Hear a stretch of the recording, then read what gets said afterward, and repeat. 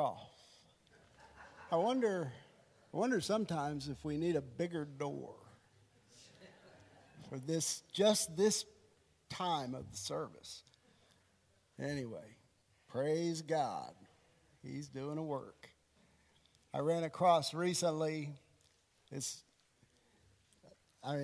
seemed incidental. I know it wasn't incidental.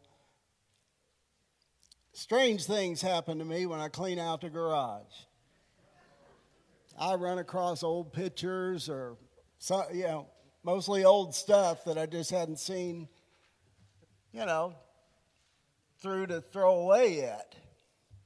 I ran across a bulletin.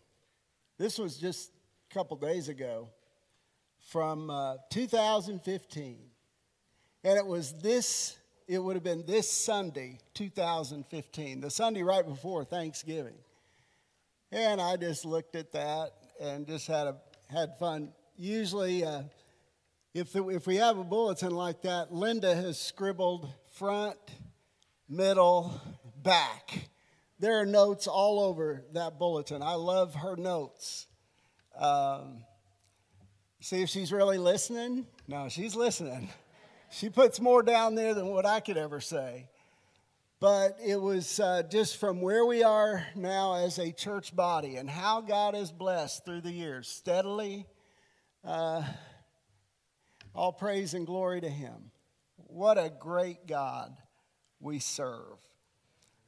We're in John chapter 18 this morning, a powerful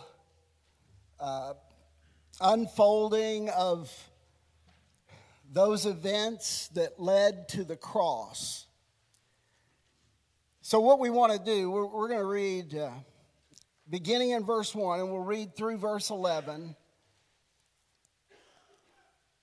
And as we read through, I would like to just make a comment or two on certain things that we'll read. John's account of the betrayal, his betrayal of Jesus, John leaves out some things that Matthew, Mark, and Luke leave in, and so it's a different thing. I want to point some things out as we look at this. Then I have 4 points, and all are what we would call pertinent points. They're not just spurious points that don't have any meaning, but they're connected to the text, and I think will help all of us in our understanding of what Jesus was accomplishing there, not only in the garden, but beyond on Calvary's cross. So we'll begin there in verse 1. We'll read through, and we'll make some comments as we go. When Jesus had spoken these words, so we pause there. What words? Well, he had just prayed to the Father. John chapter 17 is what we call the high priestly prayer. Jesus has prayed that prayer with his disciples around him. So when Jesus had spoken these words, he went forth with his disciples over the ravine of the Kidron, where there was a garden, in which he entered with his disciples. So we have Jesus in a garden here. The other writers tell us that it was Gethsemane. Here, John just talks about a garden. And he entered that garden with his disciples. So they're together. Verse 2, now Judas also, who was betraying him, knew the place, for Jesus had often met there with his disciples. So evidently this is a common place for Jesus and his disciples to be together, to spend time with each other. We have to keep in mind that the Bible says that Jesus, as the Son of God, had nowhere to lay his head. So the thought is this. We don't have any record in the Bible that when Jesus was in Jerusalem, that he stayed in a house. The idea is that he would go to this garden and, as we would say, sleep under the stars. So that's important. This was a common place. Judas knew that. In other words, he knew where he could find Jesus, and that was important for what he was about. There it is. He knew the place. For Jesus had often met there with his disciples, and this was an olive grove, Gethsemane, olive press. They'd press the olives and get olive oil. And these were often enclosed gardens. They'd have a little fence around them. Judas then, having received the Roman cohort and officers from the chief priests and the Pharisees. That's important. So you have Judas, there you go in verse 3. Judas, having received the Roman cohort. So what's a cohort? A Roman cohort could be as many as 600 soldiers. So think about that, 600 soldiers, but that's not all, and officers from the chief priests and the Pharisees. So it's interesting, the chief priests and the Pharisees, that's the representation of the official law-keeping body of Judaism, which was the Sanhedrin. So they have their own temple police, their own officers, along with the Roman cohort and Judas. So Judas is leading the charge. He's guiding them to where he would have expected Jesus to be. This is unfolding. This has been in the mind and heart of Judas for quite some time. And you see this large number of officials, the Roman cohort, and then officers from the chief priests and the Pharisees, and they came there with lanterns and torches and weapons. I mean, that's quite a crowd. If you and I are reading silently, we blow by verse 3 and we really don't think about the magnitude of that crowd and what that crowd consisted of. These are the officials. These are the elite. These are the people that have the earthly authority with regard to law enforcement, and they have the earthly authority with regard to religion. And then you have the betrayer, and he's leading them. And there they are with lanterns, torches, and weapons. So Jesus. Now, you're going to find out a lot about Jesus, and some of this will debunk what you've thought all your life. I can't help but say this. A lot of times Jesus is depicted as some, or even in our own imaginations, as some kind of mamby-pamby, just, kind of wishy-washy, didn't want confrontation type of guy, but we're going to find out something totally different here. Right there it is. So Jesus, which verse 4 is connected to verse 3, so in light of what's taking place, in light of Judas the betrayer, in light of the Roman cohort and the officers from the chief priests and the Pharisees, these people who had wanted to kill Jesus for some time, these Jewish leaders, they're there with lanterns and torches and weapons. Jesus is going to respond somehow, some way. How does he respond? Verse 4, so Jesus, knowing all the things that were coming upon him, went forth and said to them, whom do you seek? Now, here's what I'd like you to do. Put your finger right there in verse 4 where it says he went forth, because that's a volitional action. He went forth. He's going toward the group. He's not running from the group. I want you to hear that.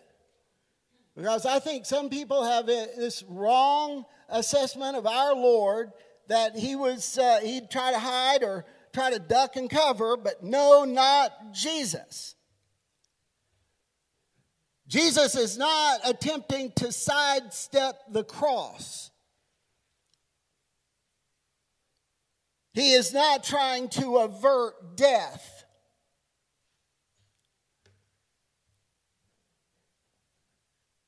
Jesus goes right to the battle. And he did it with the full knowledge of what was taking place, knowing all the things that were coming upon him. We have the record, the biblical record, the New Testament record, the gospel record suggests that Jesus knew from back in John chapter 5 that, yes, it would be Judas to betray him. He knew this. He went forth and he said to them, so can you imagine? You can see the scene. There he is. Jesus is going forth. He's there going toward him, following the leadership or the guidance of Judas, and Jesus is going forth to meet them. We have two went forth. Verse 1 right there. I know you've had your finger there in that one place in verse 4 for a while. Sorry about that. We're going to verse 1. There's a went forth in verse 1. When Jesus had spoken these words, he went forth with his disciples. He's going in that direction toward the garden. At the same time, this crowd of soldiers and religious officials, the temple police, and so on and so forth are coming toward him. Judas is guiding them. Jesus knows this is taking place according to verse 4, and he does what? He went forth. He's not looking for a better place. He's not trying to hide. He's not going to run. He's not going to duck. Jesus goes forth, and he said to them, "Whom do you seek?" They answered him, "Jesus, the Nazarene." He said to them, "I am he." Simple question, simple answer. And Judas, also who was betraying him, was standing with them.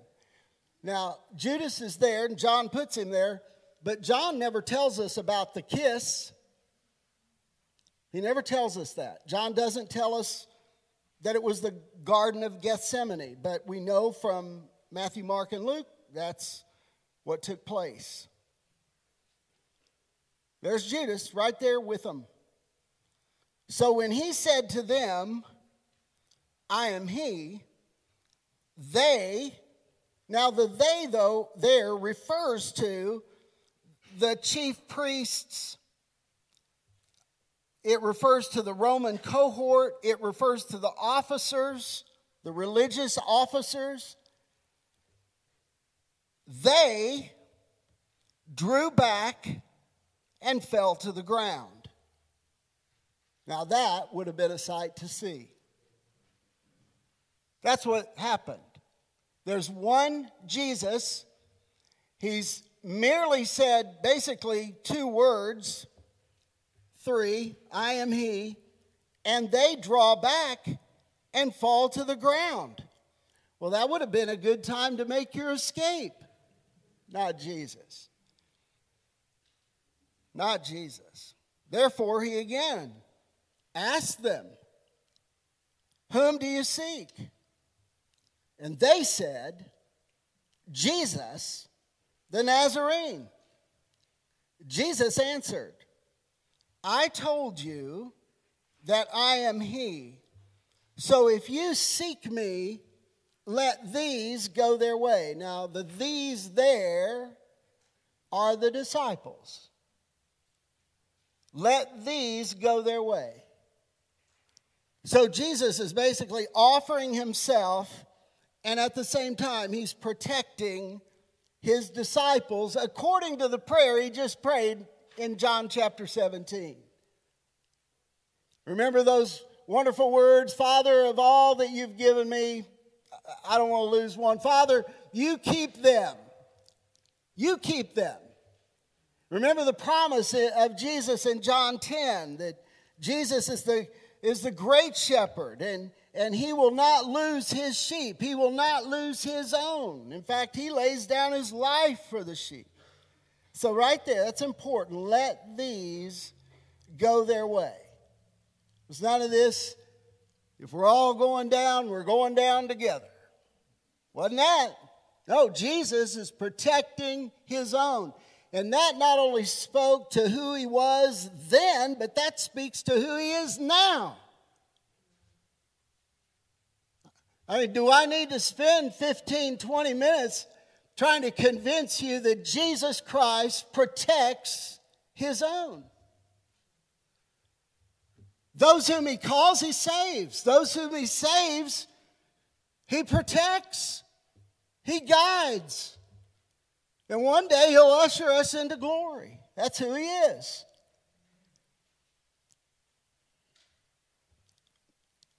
Like this, verse 8 and 9 are connected, so I get a good opportunity to read verse 8 again. Jesus answered, I told you that I am he, so if you seek me, let these go their way, to fulfill the word which he spoke. Of those whom you have given me, I lost not one. I wonder what's going to happen next. You and I would never guess. We don't have to guess. It's right here. Simon Peter then having a sword. Can you picture this? Simon Peter with a sword? Seems like if anyone was dangerous with a sword, it would have been Simon Peter. He drew it. Oh my. I mean, they're outnumbered. We get that. And here's Simon Peter drawing his sword in front of a Roman cohort and all these religious figures. I wonder what happens next. The Bible says he drew it and struck the high priest's slave and cut off his right ear. Now, if you're sitting there today and you need to be convinced that Peter was aiming for the ear.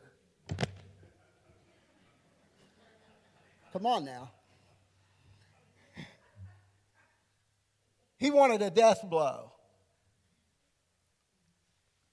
I wonder what happens next. Oh, thank you, John, for telling us the slave's name. His name was Malchus.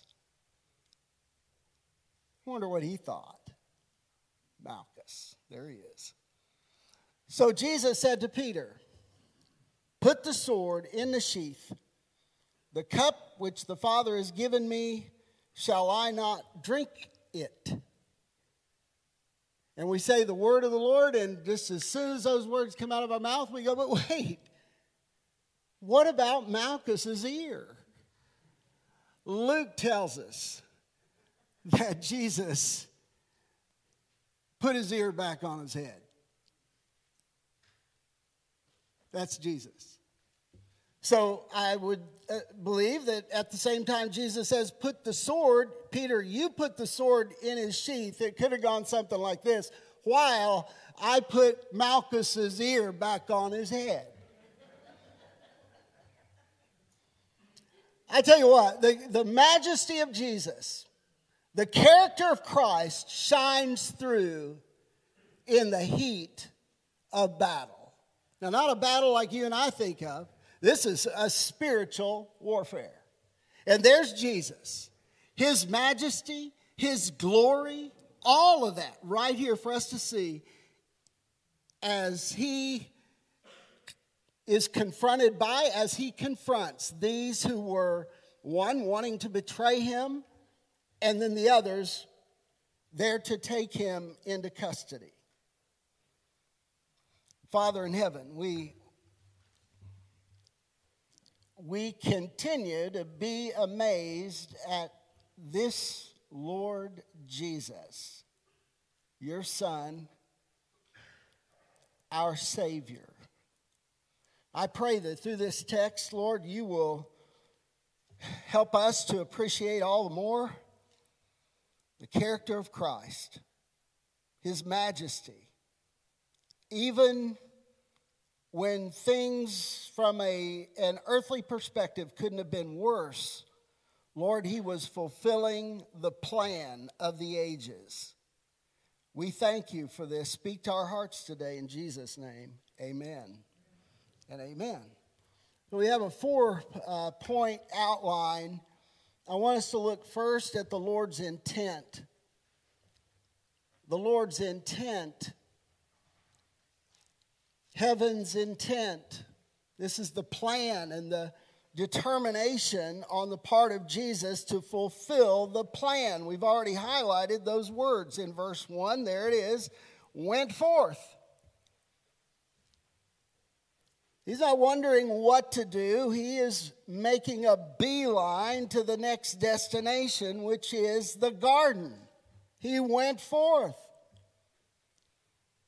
And then down there in verse 4, he went forth. Knowing all the things that were taking place, knowing, as John says, all the things that are coming upon him, he went forth. The intent. You know, we see the intent of the gospel unfolding from even before the birth of Jesus, but certainly from the point in time of the birth of Jesus and going forward. We see it as Jesus grew to be a teenager, a young man. We see it as he begins his earthly ministry. That he was born to die. Jesus Christ was born to die. That, by the way, will be our theme during the month of December. And we will continue in the book of John on this track as Jesus goes to the cross, as he is crucified. And we will also bring in the birth narrative of Christ from the Synoptic Gospels and couple those as we think of the purpose of Jesus, the Son of God, coming to earth. That it was a specific purpose, and Jesus is fulfilling that purpose here in this text. And we see the intent. The intent. Jesus is determined. Over there in Acts chapter 2 and verse 23, when Jesus is preaching on the day of Pentecost and he's explaining the gospel, what does he say? He says that all this happened according to the predetermined plan of God. So Jesus is fulfilling the will of God, that predetermined plan to come to earth and die. And then to understand the meaning of that death is our responsibility as we read the scriptures. So the intent. Jesus was intent on going to the cross. He was intent on laying his own life down on the cross. Jesus was fulfilling God the Father's will in going to the cross. There's great meaning in that death of Christ on the cross. We'll get to that. Secondly, we see the Lord's authority on display. The Lord's authority on display. I want you to look there at, well, let's look at verse 6. So when he said to them, there's something else here that is going to really vie for our attention. So when he had said to them, verse 6, I am he, they drew back and fell to the ground. So this is a mysterious power. Jesus just asked a question. He's just standing there. Whom do you seek? And they drew back and fell to the ground. Now, I read one silly account of this done by some scholar somewhere that said, well, what happened was it was like a dominoes arrangement, the first guy just stepped back from Jesus. He stepped on the other guy's foot, and eventually they just all...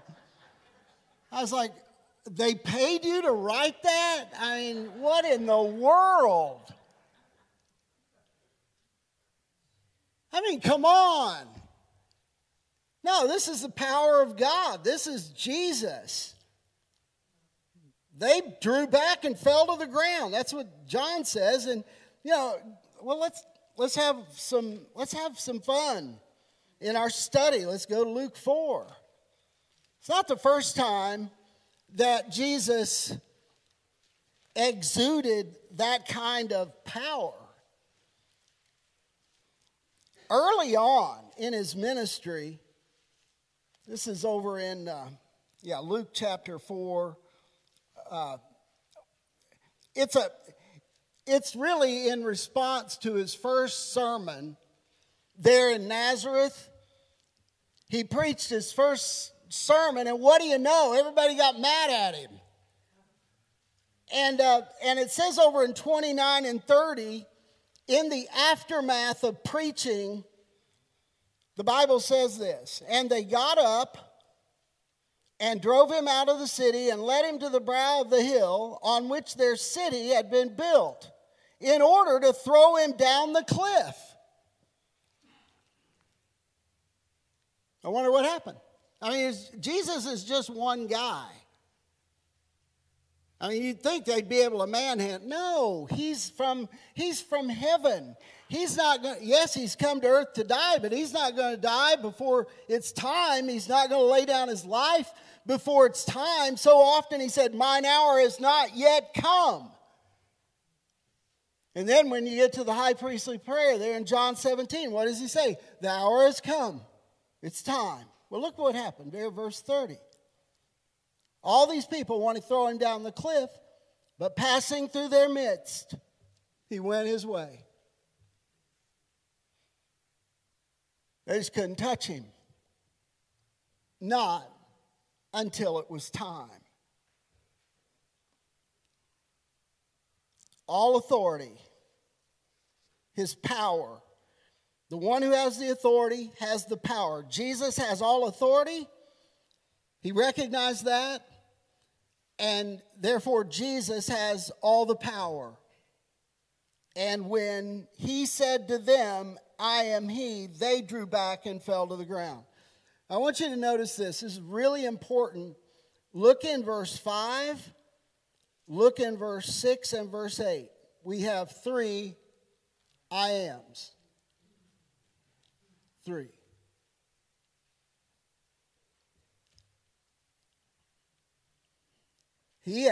Jesus asked, "Whom do you seek?" They answered him, "Jesus the Nazarene." And he said to them, "I am." That is the tetragrammaton. That is the name for God. And that name takes us from the here and now, limitations of time. I feel those every Lord's Day, the limitations of time. I'm thinking others feel that as well, because we have a digital clock here and we have a regular time clock there. So at some point I got to get it, right? There's the digital version. Okay. Time constraints. I am takes us out of time constraints. I am takes us out of spatial constraints. Jesus, God Almighty, the Holy Spirit, the triune God are not constrained by time or space. And Jesus often will, over there, he said, "Before Abraham was, I am." He's not the "I was." You know, some of you, here's the thing. You say, well, that's just so old-fashioned, Here, even hearing pages turn in a Bible, that's just, listen. He's more contemporary than you'll ever be. He's not a has-been. And he's not a will be. He's I am. He is the living God.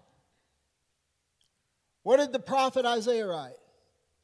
Yeah, there'll be a child born to us, and his name will be Wonderful Counselor, Mighty God. Here we go. Everlasting Father. He's the I am. Everlasting. He's time out of mind. He is God and always God, always living. And he says it 3 times. There it is in verse 5. I am. And then he says it again in verse 6. So when he said to them, I am he, they drew back and fell to the ground. There it is in verse 8. Jesus answered, I told you that I am. So if you seek me, let these go their way. Jesus Christ, the I am. Meaning that he is always, with reference to his own, he is always the provider of your needs. He is always your victory in life. He is always your source of wisdom, your source of strength, and he is always the speaking God. He speaks to us. We forget that. Our God is a speaking God. He speaks first and we respond. That's why we're here today. We got his word open before us, and he's speaking to you and I. He is the I am. Thirdly, we see the Lord offering protection to his own. Right there, verse 8. I told you that I am he. So if you seek me, let these go their way. He is the protector of his own. Over there in chapter 10, along about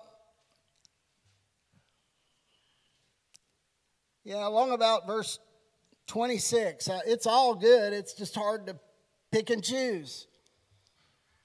But we're talking about the protective care that God offers those who believe in him. I ask you today, do you believe? Have you trusted Christ? I ask you, have you trusted Jesus?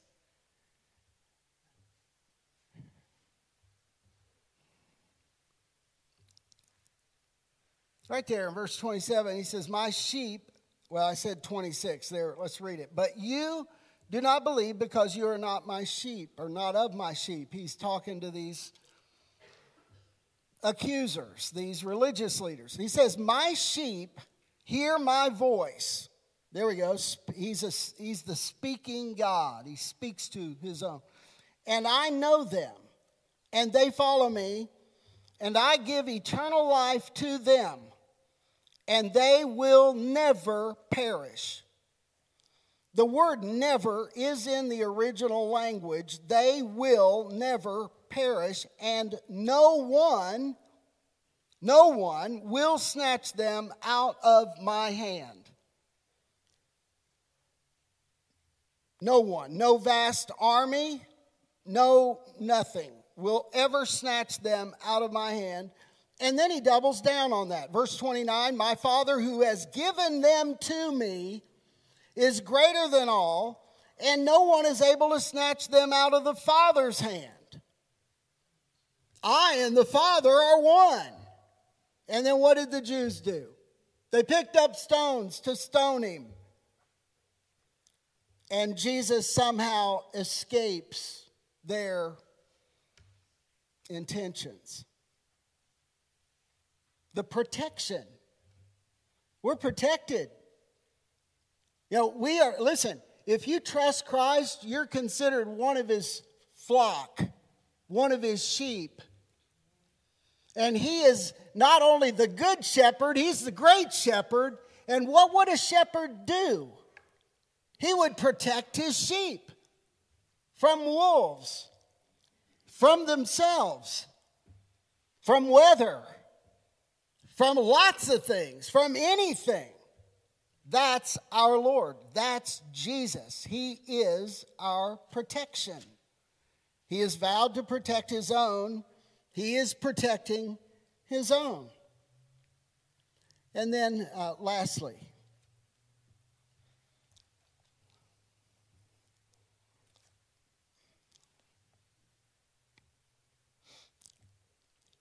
verse 10. Simon Peter, then having a sword, drew it, struck the high priest's slave, and cut off his right ear, and the slave's name was Malchus. So Jesus said to Peter, put the sword in the sheath, the cup, there it is, which the Father has given me, shall I not drink it? Now, I want to look as we close to the word where he says the cup. The cup. As we look at this final point, which is the Lord's wrath. The Lord's wrath.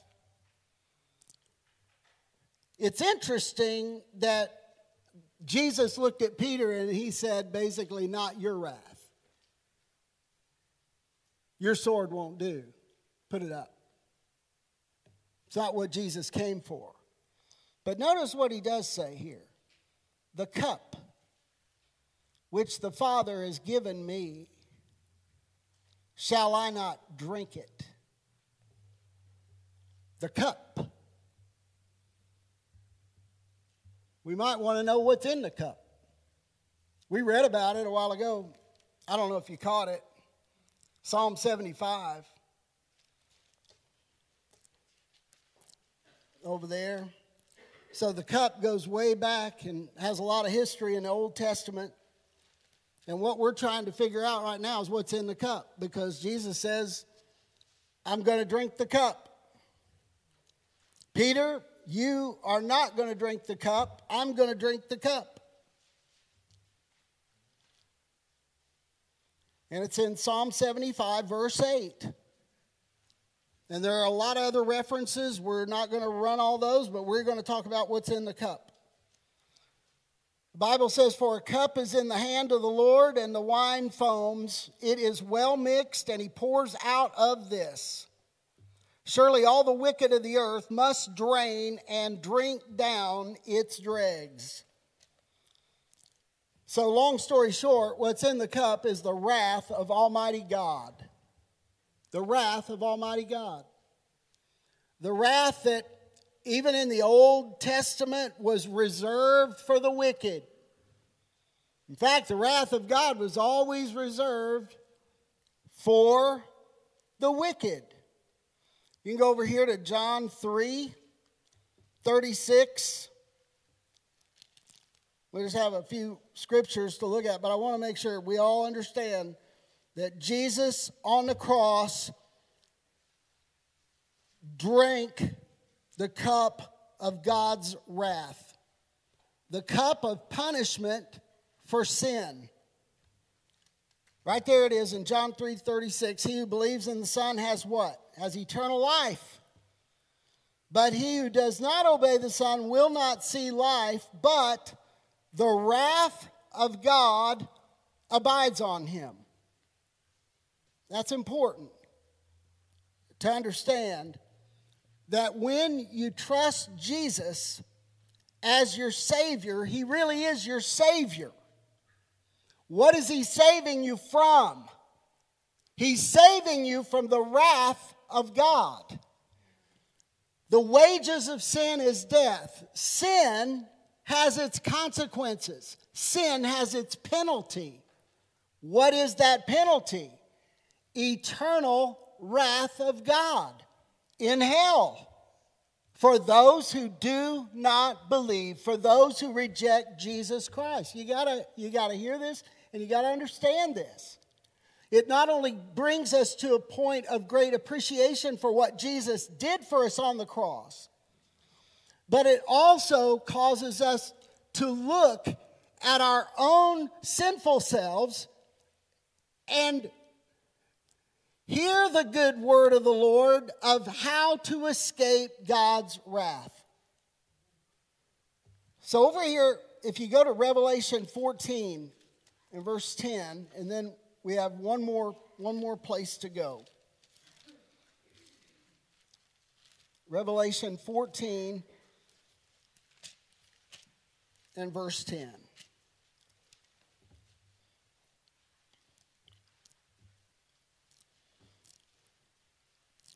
Beginning in verse 9, then another angel, a third one, followed them, saying with a loud voice, if anyone worships the beast in his image and receives a mark on his forehead or on his hand, he also will drink of the wine of the what? The wrath of God, which is mixed in what? Full strength in the cup of what? His anger. And he will be tormented with fire and brimstone in the presence of the holy angels and in the presence of the Lamb. Consequences for sin. The wrath of God. And then over in chapter 16, the heading in my Bible says there's 6 bowls of wrath that are going to be poured out on the wicked. 6 bowls. So what happened on the cross? On the cross, Jesus hung there. He took the nails for us. He wore a crown of thorns in complete humiliation, in full view. And on the cross, Christ paid the penalty for our sin.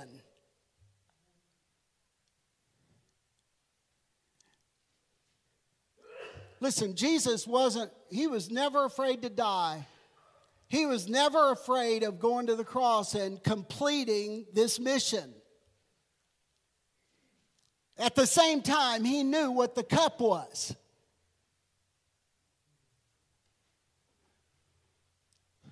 The cup that he drank down for you and me was the wrath of God as punishment for sin.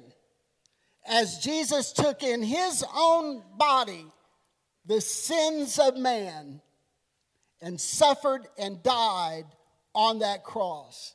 So that one day we're going along and we understand we fall short. All have sinned and come short of the glory of God. And because of those sins, we deserve death. We deserve what? God's wrath. But Jesus himself absorbed the wrath of God on sin so that we who are sinful could look to Jesus in faith, trusting him that he has paid the penalty for my sin. It's like this. It's like we're prisoners. We're wrapped up in our own sin and we're deserving of divine wrath.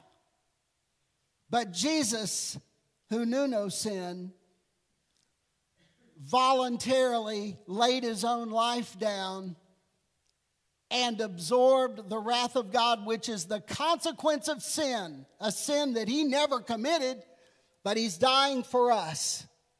And when we trust him, the prisoners are set free. And if you don't trust him, one day you will drink that cup. There's only one difference. It took Jesus a Good Friday. It'll take the wicked, it'll take those who don't trust Jesus all eternity. That's forever to drink that cup. There's an urgency when we hear the message to be what? To be right with God. To trust Jesus as the substitute, the one who died in your place, so that you would inherit eternal life. That's as clear as I can put it this morning. If you've never trusted Christ, trust Jesus. Trust Him. He did it all for you. He did it for you. And He not only died, but He rose again from the dead. And one day He will bring His children to glory. We give Him praise. Father in heaven, thank You for the day. Thank You for Your truth.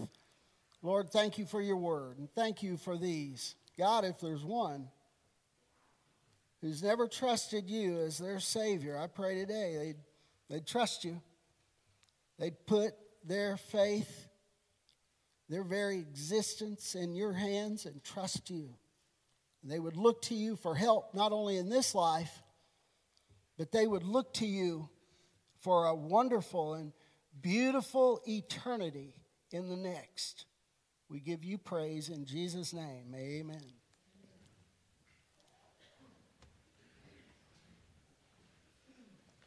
Please stand, turn number 503, Now I Belong to Jesus.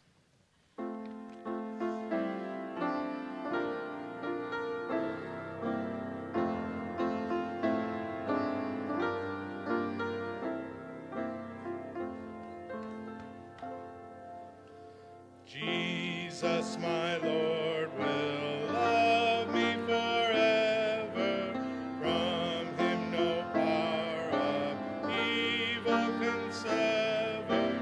He gave His life to ransom my soul. Now I belong to Him.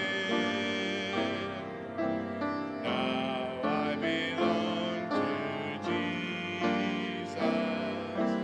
Jesus belongs to me. Not for the years of time alone, but for eternity.